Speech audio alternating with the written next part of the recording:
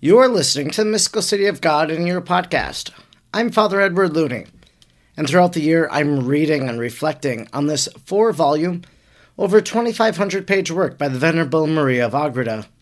And if you would like to discuss today's readings, don't forget to go over to the Facebook group page, and there you can interact with others who are reading and following and listening along. Today is day 55, and we are reading from Volume 1, Book 2, Chapter 4, paragraphs 472 to 480. 472. In the performance of works not commanded her, our queen and lady distinguished herself from other maidens by asking her teacher to be allowed to serve them all and be engaged in the humble occupation of scrubbing and cleaning the rooms and of washing the dishes. Although this seemed extraordinary, especially in one of the firstborn children, who were treated with greater consideration and respect, yet the incomparable humility of the heavenly princess could not be restrained or confined by any consideration of what was due to her position, but reached out for the most humble occupations.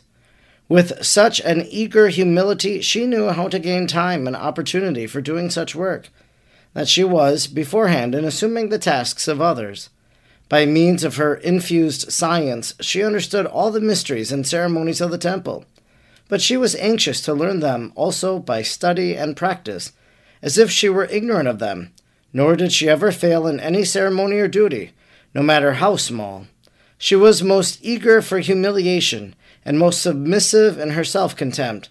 Every morning and evening she asked the blessing of her teacher, and kissed her hand, and the same she did whenever she was ordered, or was permitted to perform works of humility. Sometimes, when it was allowed her, she kissed her feet with profound humility.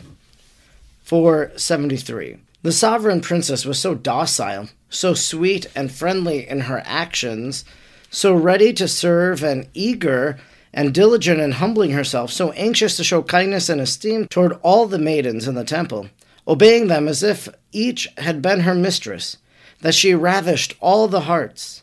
By her ineffable and heavenly prudence, she proceeded in all her actions in such a manner that she never lost an occasion for engaging in lowly work, in humble service of her companions, and in the fulfillment of the divine pleasure. 474.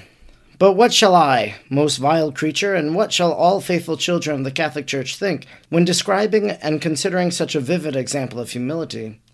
It seems to us great virtue when the inferior obeys the superior, the lowly yields to the exalted, and we esteem it a great humility that the equal submit to his equal.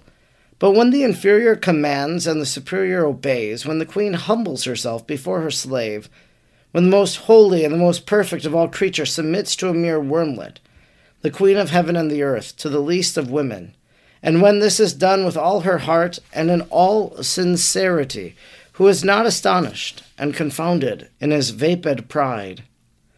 Who will not see, as in a clear mirror, his unhappy presumption? Who can convince himself that he knows what true humility is, much less exercise it when he sees it exhibited in its reality and in its own element, the most holy Mary?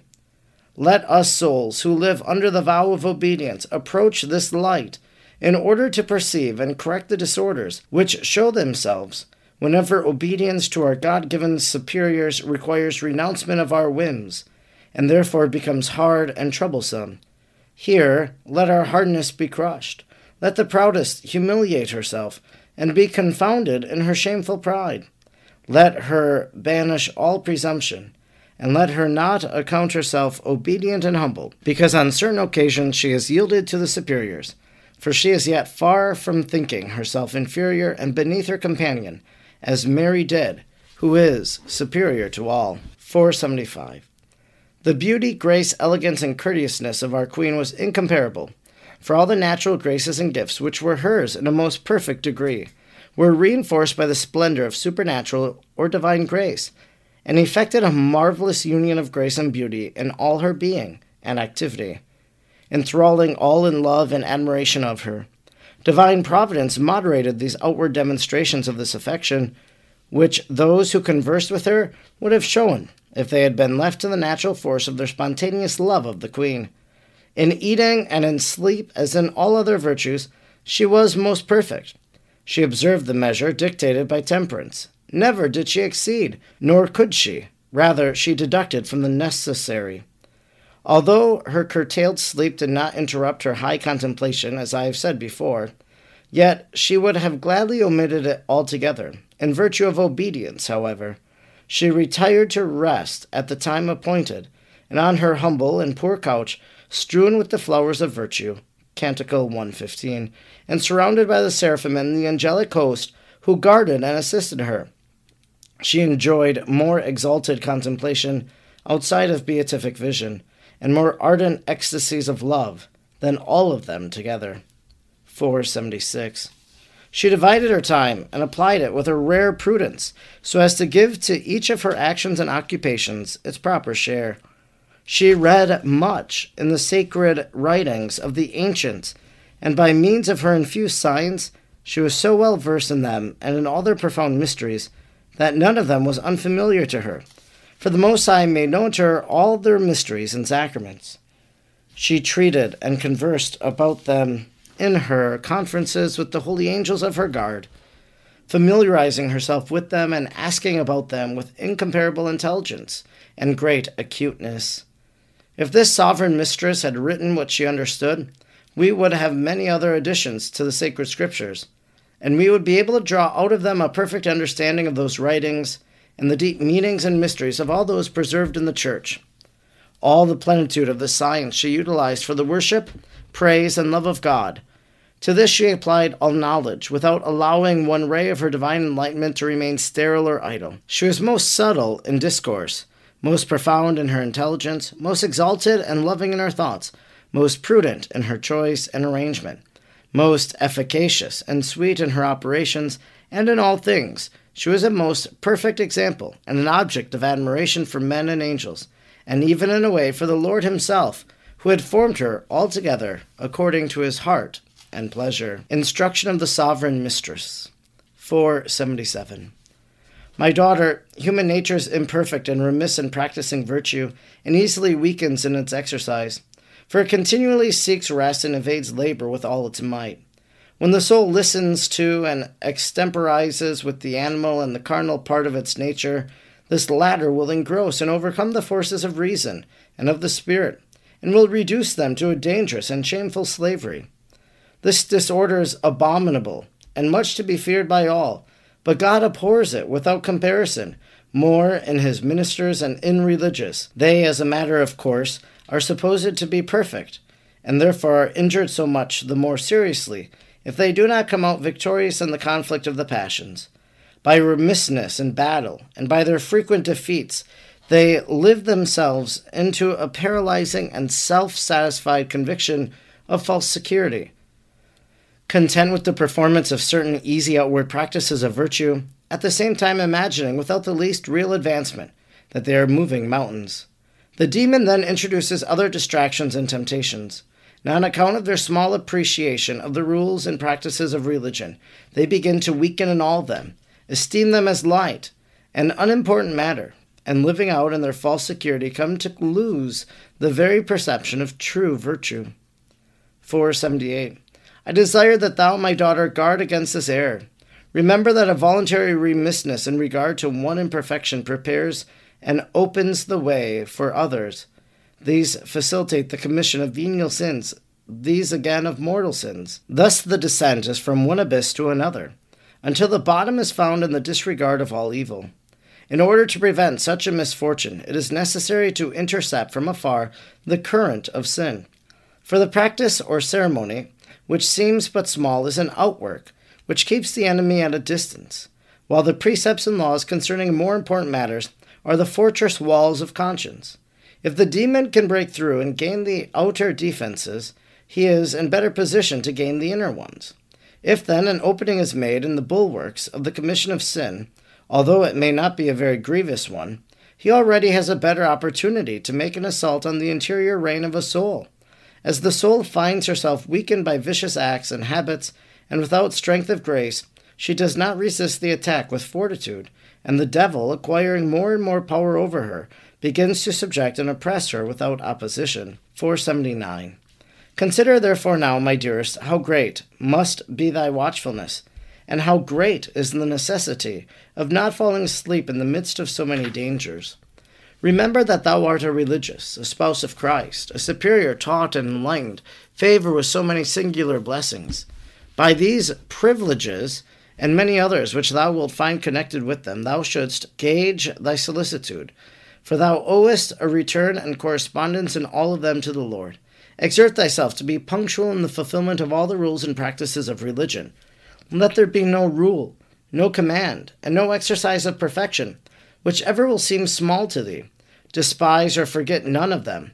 Observe them all with rigor, for in the eyes of God all is precious, and of great import, when practiced according to his pleasure. It is certain that he finds pleasure in seeing his commands fulfilled, and is offended in seeing them set aside. Therefore in all things consider that thou hast a spouse, whom thou must please, a God, whom thou must serve, a father, whom thou must obey, a judge, whom thou must fear, and a mistress, whom thou shouldst imitate and follow. 480. In order that thou mayest fulfill all this, thou must renew in thy soul the strong resolution not to listen to thy inclinations, not to yield to the negligence and weakness of thy nature. Do not omit any practice or exercise on account of its difficulty, as for instance, kissing the ground, as thou hast been accustomed to do according to the custom of the religious. Both small and great perform with a loving constancy, and thus thou wilt be pleasing in the eyes of my son and myself. In the works of supererogation, after praying for a holy alacrity, ask advice of thy confessor and superior, and perform them with a spirit entirely free of predilection or of self-love. That which they direct, accept and write in thy heart, never resting in its punctual fulfillment. If it is possible to avail thyself of obedience and counsel, never decide for thyself on anything, how good soever it may appear to thee, for the true will of God is always manifest in holy obedience. This concludes our reading today for day 55.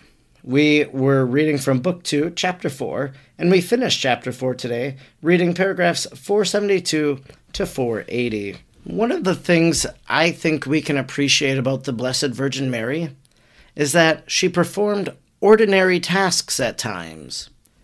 I've spoken with individuals and they've always told me, as a wife, as a mother, I think of Mary and how she made meals, how she cleaned the house, how she would have lived her days with Joseph and Jesus, just as I live my days with my husband and with my children.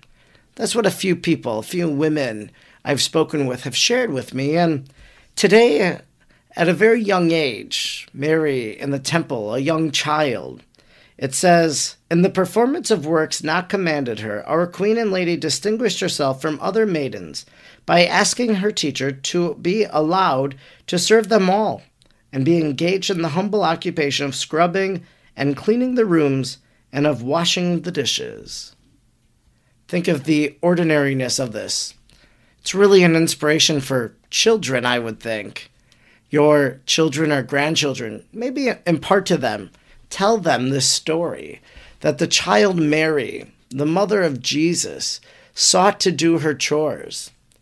Think about the child Jesus himself, how he would have been obedient to Joseph and Mary, and also would have done his chores as well. Not only is it good for young people, but it's also good for us. Maybe an encouragement for us to not delay doing those things we notice around the house we need to do, but to do them readily. This example of Mary can inspire us in our daily living of our ordinary tasks. Another thing Mary did. She read much in the sacred writings of the ancients, and by means of her infused science, she was so well versed in them and in all their profound mysteries. She was much read in sacred writings. Think about your spiritual reading. Of course, the mystical city of God is a part of your spiritual reading right now. You're being inspired by these words. Think about other spiritual reading you might do during the year, maybe during the season of Lent. Do you familiarize yourself with catalogs from Catholic companies and publishers and maybe say, maybe God wants me to read one of these books? Have you visited a local Catholic bookstore, perusing the shelves, seeing if a book spoke to you, Maybe that would be the book that God wants you to read in that moment. Spiritual reading. Mary in the temple, she undertook the reading of spiritual texts. We can undertake spiritual reading as well. I'm Father Edward Looney, and throughout the year I'm reading and reflecting on the mystical city of God. I'm honored that you joined me today, and I hope you'll join me again tomorrow. May God bless you, and Mary pray for you.